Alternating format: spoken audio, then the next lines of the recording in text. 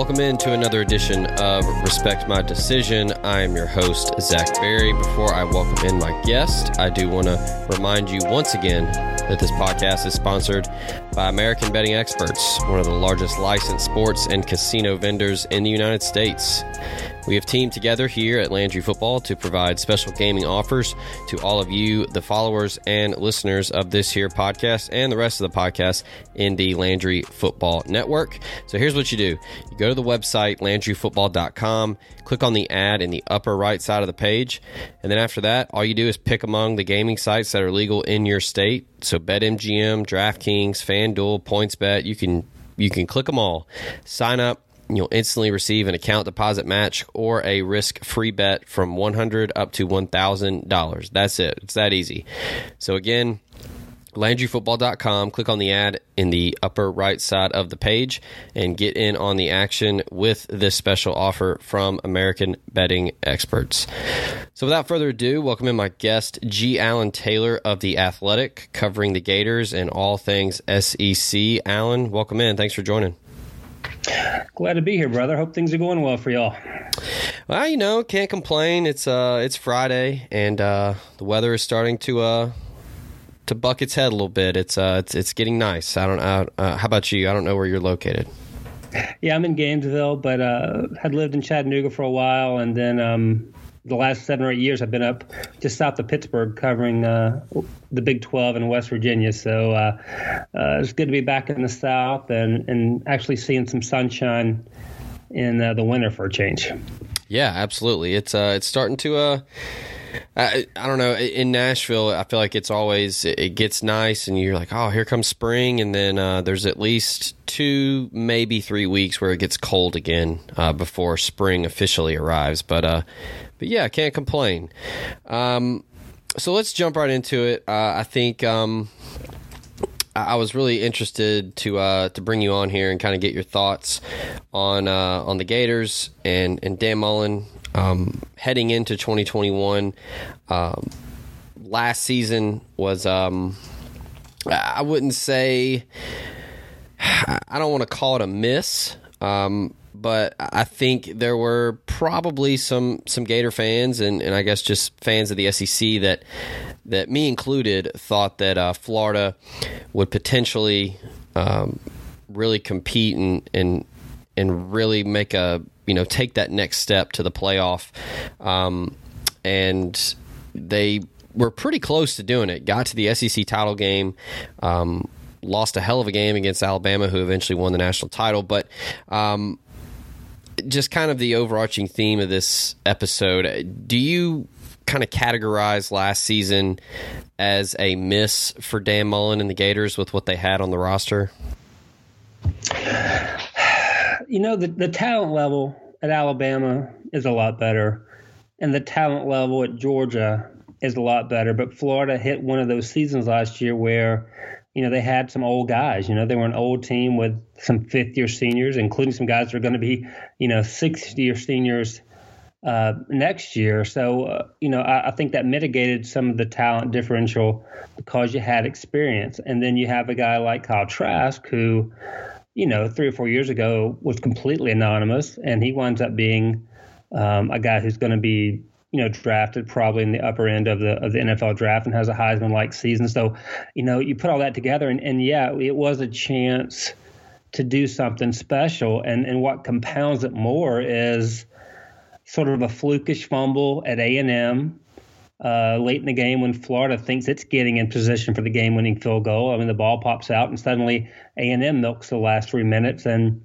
gets the walk-off kick. So that was a tough one to lose. And then obviously the LSU deal, you tie game, you've got them stopped on 4th down, and a guy just makes an inexplicable shoe toss that will go down in infamy, and LSU wins the game on a 58-yard kick. And then you reference the game you already talked about, playing Alabama, giving Alabama its toughest game of the year in Atlanta.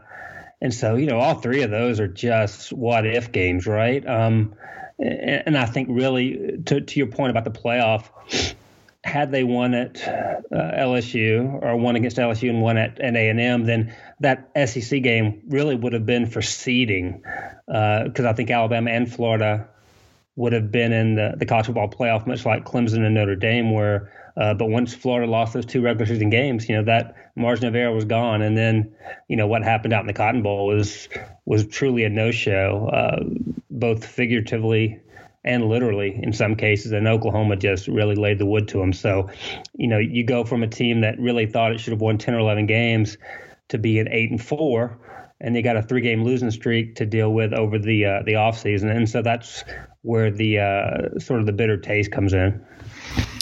Yeah, I think the one that always comes to mind for most Gator fans, and I guess SEC fans alike, was, like you said, the shoe heard around the world. But I guess a lot of people forget that early game against A&M. Like you said, a fluke fumble gives A&M a chance to win that one.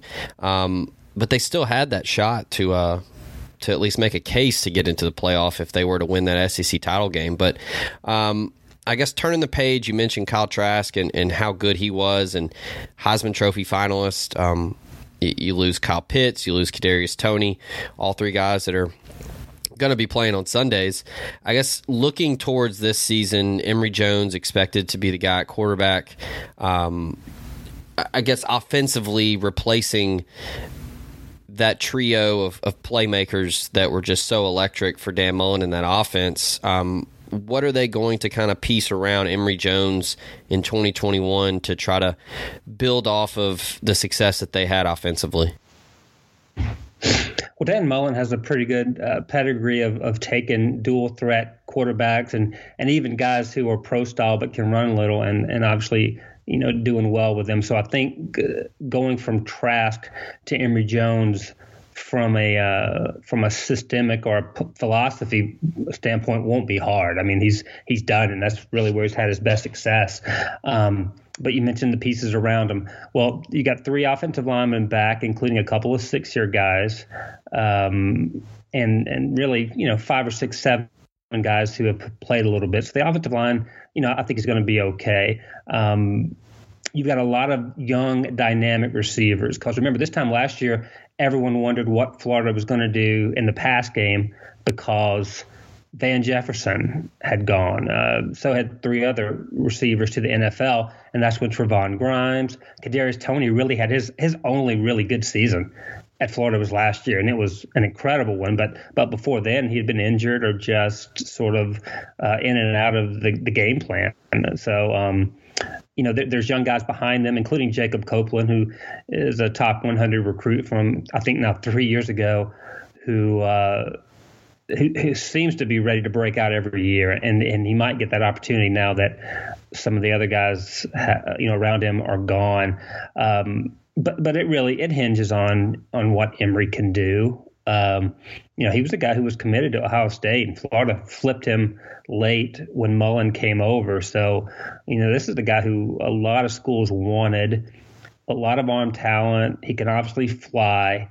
It's just a matter of, will he manage the game well? Because he's going to make more plays out of the pocket than Kyle Trask ever did. He's going to make some really good downfield throws as well. It's just a matter of when things get off platform and he's running and he's scrambling, does he make good decisions on the fly, or does he take some risk? And I think, when you're 4 years into the program, you have to feel pretty good about at least his grasp of the system. So, I think they're going to be better at quarterback maybe than people think they will be with Trask leaving.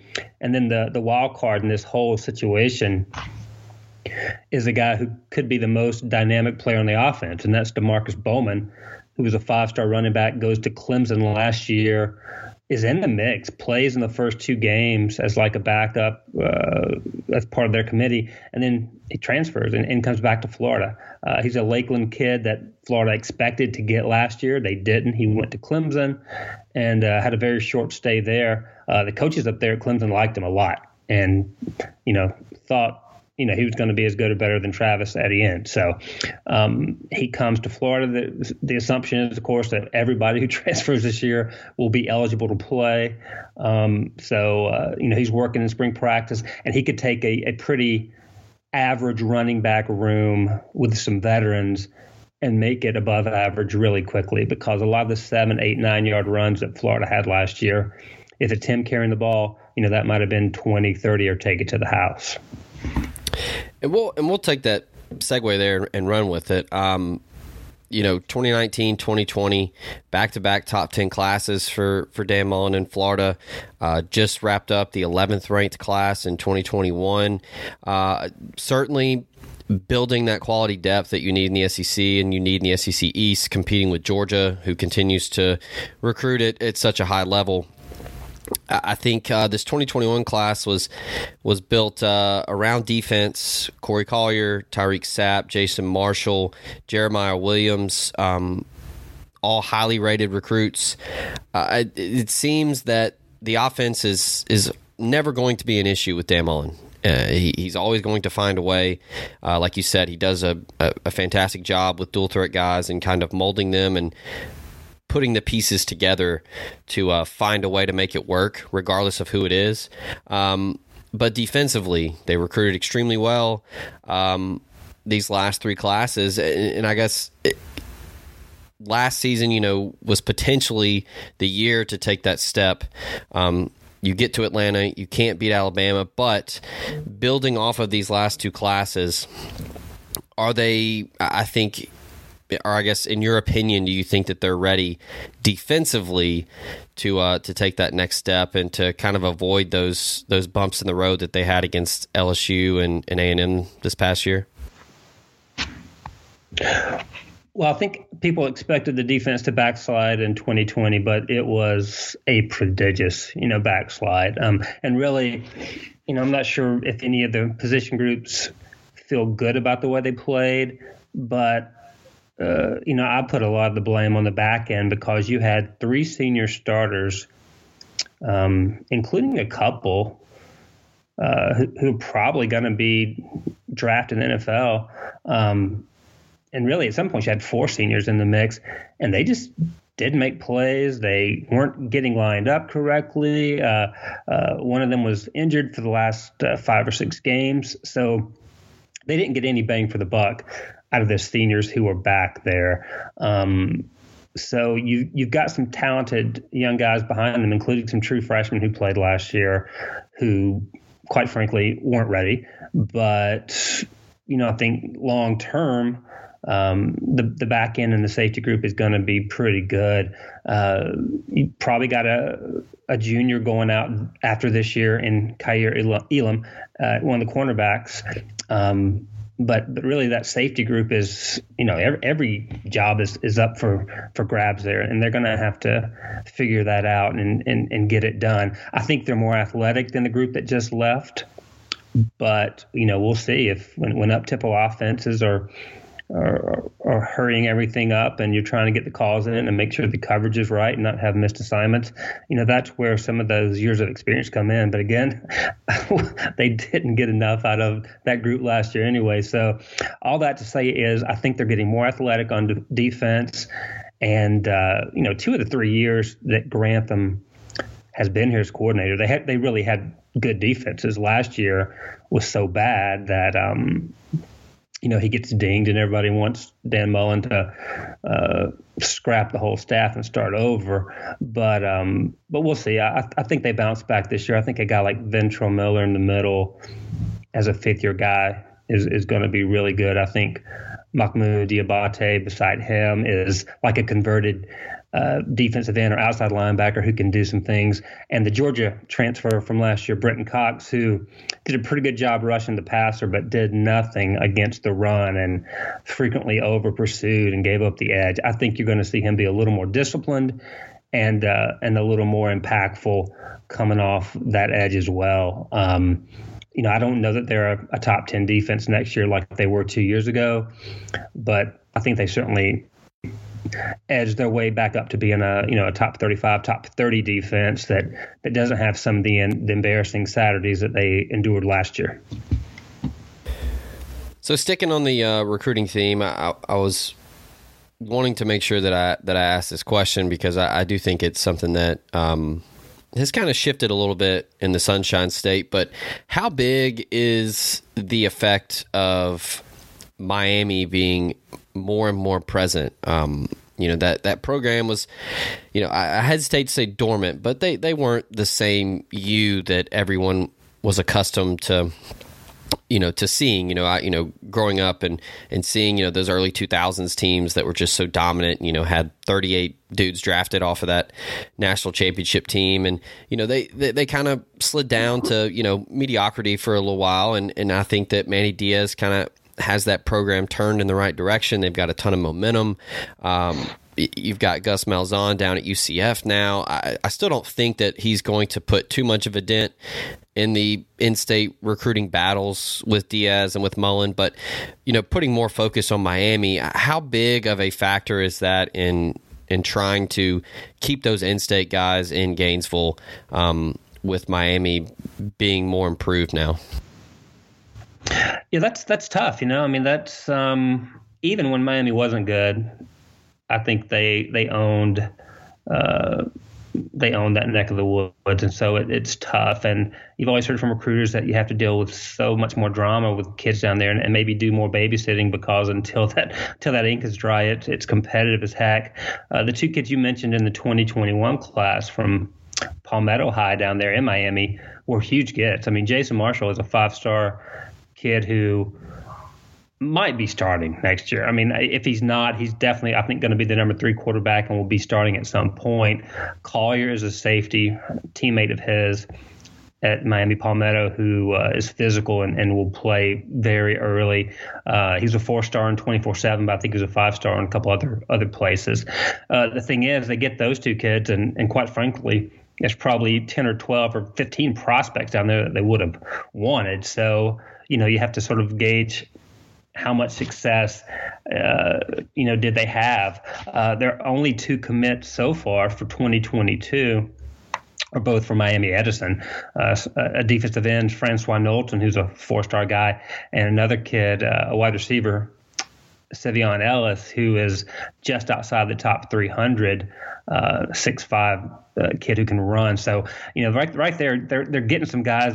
They still have brand recognition down there. They're not closed out by any means, but they also have to figure out, whether there's more accessible talent just north of there and up into Central and North Florida that maybe doesn't cause you so many headaches, I guess, or maybe you feel better about earlier in the process signing. But certainly, with Miami winning some games again and stabilizing, that's going to make it tougher and tougher for Florida, FSU, or any of these out-of-state schools to pull guys out of Miami.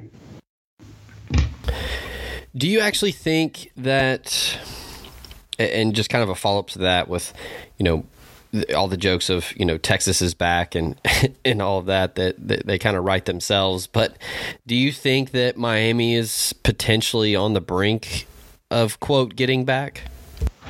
I don't know. They're not to the point to where they're going to start hanging up ACC championships. I mean, that's a top heavy league. Clemson, and that's feels like it right now, quite honestly, because Notre Dame did a cameo in the league last year, but then I guess they'll go back to playing their 4 or 5 conference games after the COVID deal. FSU's down. I mean, if Miami's back, they would be really giving Clemson a run for their money and getting things done there. So I think they have to take that next step. Again, that's why I use the word stabilize. They're not free falling. It doesn't look like Diaz is overmatched as a head coach, which is the first thing you have to worry about when a coordinator ascends to a job like that, just to see if he can handle it. And I think in a lot of ways he can. But in that league, man, when you're talking about Virginia and NC State right now as being your sort of secondary teams, and it's ripe for Miami to assert itself, and that's got to be done, and it's got to be done over a period of a couple of years, not just one good season here or there. And yeah, it's kind of funny. We were discussing Miami, and I mentioned UCF with Gus Malzahn, kind of, drumming up the fanfare of a former SEC coach going to a big group of 5 school. But, we hadn't even talked about Florida State, and, Mike Norvell had a little bit of a rocky start. The Seminoles weren't very good, but they're still recruiting at a high level. They're currently top 10 right now. 5-star Travis Hunter is a early commit. Sam McCall from Lakeland. They've sprinkled in some guys, quarterback Nico Marcial from Arizona, Quincy McAdoo from Arkansas, but it's mostly Florida guys right now in this 2022 class. And, speaking of Miami being back, I mean, do you think that Mike Norvell is the right guy for the job there? And do you think that he can kind of elevate them back to competing for ACC titles? I mean, the program's too good, right? I mean, for them not to be competitive, it's sort of like Miami, different cultural setup, but your access and both geographically and from a branding standpoint to talent is really good, and your history and your legacy is really good. So, I don't foresee FSU or Miami staying down for long. Jimbo Fisher takes a lot of heat for what he left there, and I think to some degree they were certainly trending down when he made the jump out to College Station, but I don't think he wrecked it by any means. Probably some issues with letting players run the team versus having enough discipline during the Jameis Winston era was the start of the downfall, quite honestly. But I think they just need to string together a few good weeks and let it build upon itself, because that program is too good to be winning 5 and 6 games a year. I think it's too good to do that in the SEC, much less the ACC, which again you've got several built-in wins every year on that schedule. So we'll see. I don't know that it happens next year, but probably. By 2023, after he's had 2 real years and that COVID year, which is almost like a write-off for a lot of coaches, especially first-year guys. We'll see if he's the real deal and if he can get it turned around, or if he's just the bridge from bad times to a really top-notch coach coming in. He's sort of in that proving ground now. So last thing here, Alan, and again, thank you for your time. I appreciate you hopping on, but I know you cover the SEC as well for The Athletic. The conversation starts and ends with Alabama. But looking to 2021, we've touched on Florida. We've talked a little bit about Georgia. Who do you see potentially making any kind of noise in the SEC next season? And not just, a potential SEC champion other than Alabama, but is there anybody else that can either challenge them at all and kind of make things difficult for them in the regular season, or is there any team out there that you're kind of looking to take that next step in 2021? Well, I think Georgia can. I picked Florida last year, and I'm picking Georgia next year because I think the quarterback situation is a lot firmer for Georgia going into next season, and they've got some other pieces around it that makes sense. And again, if you look at recruiting, really Georgia and LSU are the only rosters that come anywhere close to Alabama. And I'm not saying that Alabama is ripe to fall or anything, because that last recruiting class they just put in, several of whom have enrolled now, that may go down as their best ever, which is saying something coming off this last group that just left. But you got a new offensive coordinator. You've got a new quarterback, Bryce Love, who, obviously feels a ton of pressure, right? But hasn't made enough throws, hasn't played enough quite, behind Mac Jones to prove himself. So there's going to have to be some tough Saturdays for him going down this year. LSU is a team I think that's really undervalued only because of how badly they fell off last year. But the team they brought into the swamp, even with opt-outs, even with other guys leaving, they really just replace guys with more guys. So I think they're really skilled and really fast and really good. And I'm not the world's largest Ed Orgeron fan, but if he gets his coordinator situation stabilized this season, I think LSU could jump right back up and be really competitive again. And I think Florida, Texas A&M, they're just a little bit behind that group. And I think I said Bryce Love, which I've done about 100 times. Bryce Young, quarterback, Alabama. That's going to happen to me multiple times. Top quarterback in the country coming out 2 years ago, but again, just didn't have to make a lot of throws, and really none under pressure situations last year with Mac Jones there. And of course, he was being tutored by Sarkisian, who's now at Texas. So we'll see what Bill O'Brien, what kind of relationship he built, and what kind of confidence the kid plays with next year. I mean, it's Alabama's to lose, but I wouldn't be surprised if Georgia won the SEC next year. So that kind of answers my final question with Kirby Smart potentially winning the conference, but another year and another offer for Saban assistants. But in the West, last question, Jimbo Fisher, Lane Kiffin, two programs that appear to be certainly on different levels. A&M, I think, is on another tier, but both of those guys, former Saban assistants. Do you think that 2021, either one could potentially challenge Alabama at all? Not just for the West, but just in a regular season game?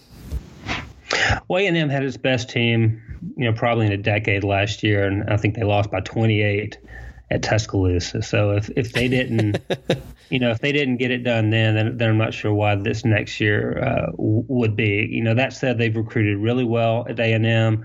I don't think that you're going to see them go back to their 6-6, 7-5 days anytime soon. I just also don't think that they're 10, 11, or 12 wins good out there. But Kiffin, such an interesting situation with him, sort of re-energizing Ole Miss last year.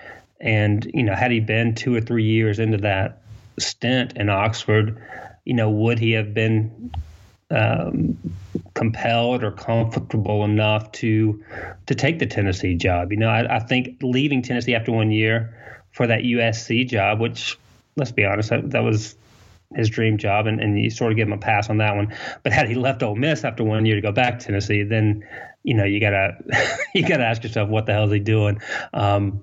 I think he's probably the most talented OC in America, given the talent he's had to work with at places. And of course, being a head coach, he still dabbles quite heavily in the offense. I mean, he's the guy making that call. So we'll see, man. He's such a marketer. He's such a personality that I think he can make Ole Miss competitive to the point to where they upset a team or two every year. I don't know if we're ever going to get back to the point where they were under Freeze of actually, being a 3rd and 31 away from going to the SEC championship.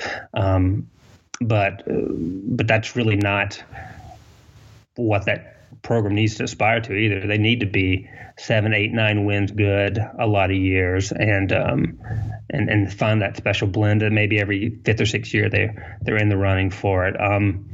And I know we all thought that Mike Leach had multiple opportunities to come down to the SEC earlier, maybe the Tennessee job a few years ago, other jobs that have popped up.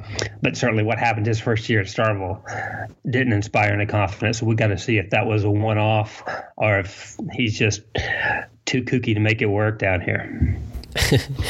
All right, so Alan, I got one final bonus for you. I think this is one of the more intriguing storylines heading into the spring and then into media days. I'm not sure if you have a vote, but we're giving you one here on Respect My Decision. Who is going to be your first team All-SEC quarterback for 2021? Let me roll through it real quickly. I mean, you look at the pieces. I mean, Bryce Young's going to have 5-star receivers and 5-star running backs and a great offensive line. So, much like Mac Jones, he could come out of nowhere and win the darn thing. But I think you have to find somebody who's played it a little bit before. Man, 2 years ago, I would have said definitely by this year it would be the Knicks kid at Auburn, but with their coaching staff changes, just who knows what that can do from Saturday to Saturday. So, I mean, probably Daniels at Georgia as of right now. But it's a wide open race. I could see whomever LSU's quarterback is, I could see that person doing it. I could also see, Matt Corral at Ole Miss, given the numbers he's probably going to put up again as being there. I mean, it's a wide open race, man. It's I'd probably say Daniels right now because I think you got to win some games to win that award, and I'm not sure how many Ole Miss will win, but there might be 6 or 7 guys who could be the All SEC quarterback next year, which is kind of a crazy thing to think about. All right, Alan. Well, I appreciate the time. Thanks for joining. Before I let you go, do want to make sure I give you the opportunity to tell the listeners where they can find you on Twitter and where they can find your work. Yeah, entering year 3 with The Athletic down here in Gainesville. So, and on Twitter, it's G Allen, ALLAN Taylor. So at G Allen Taylor.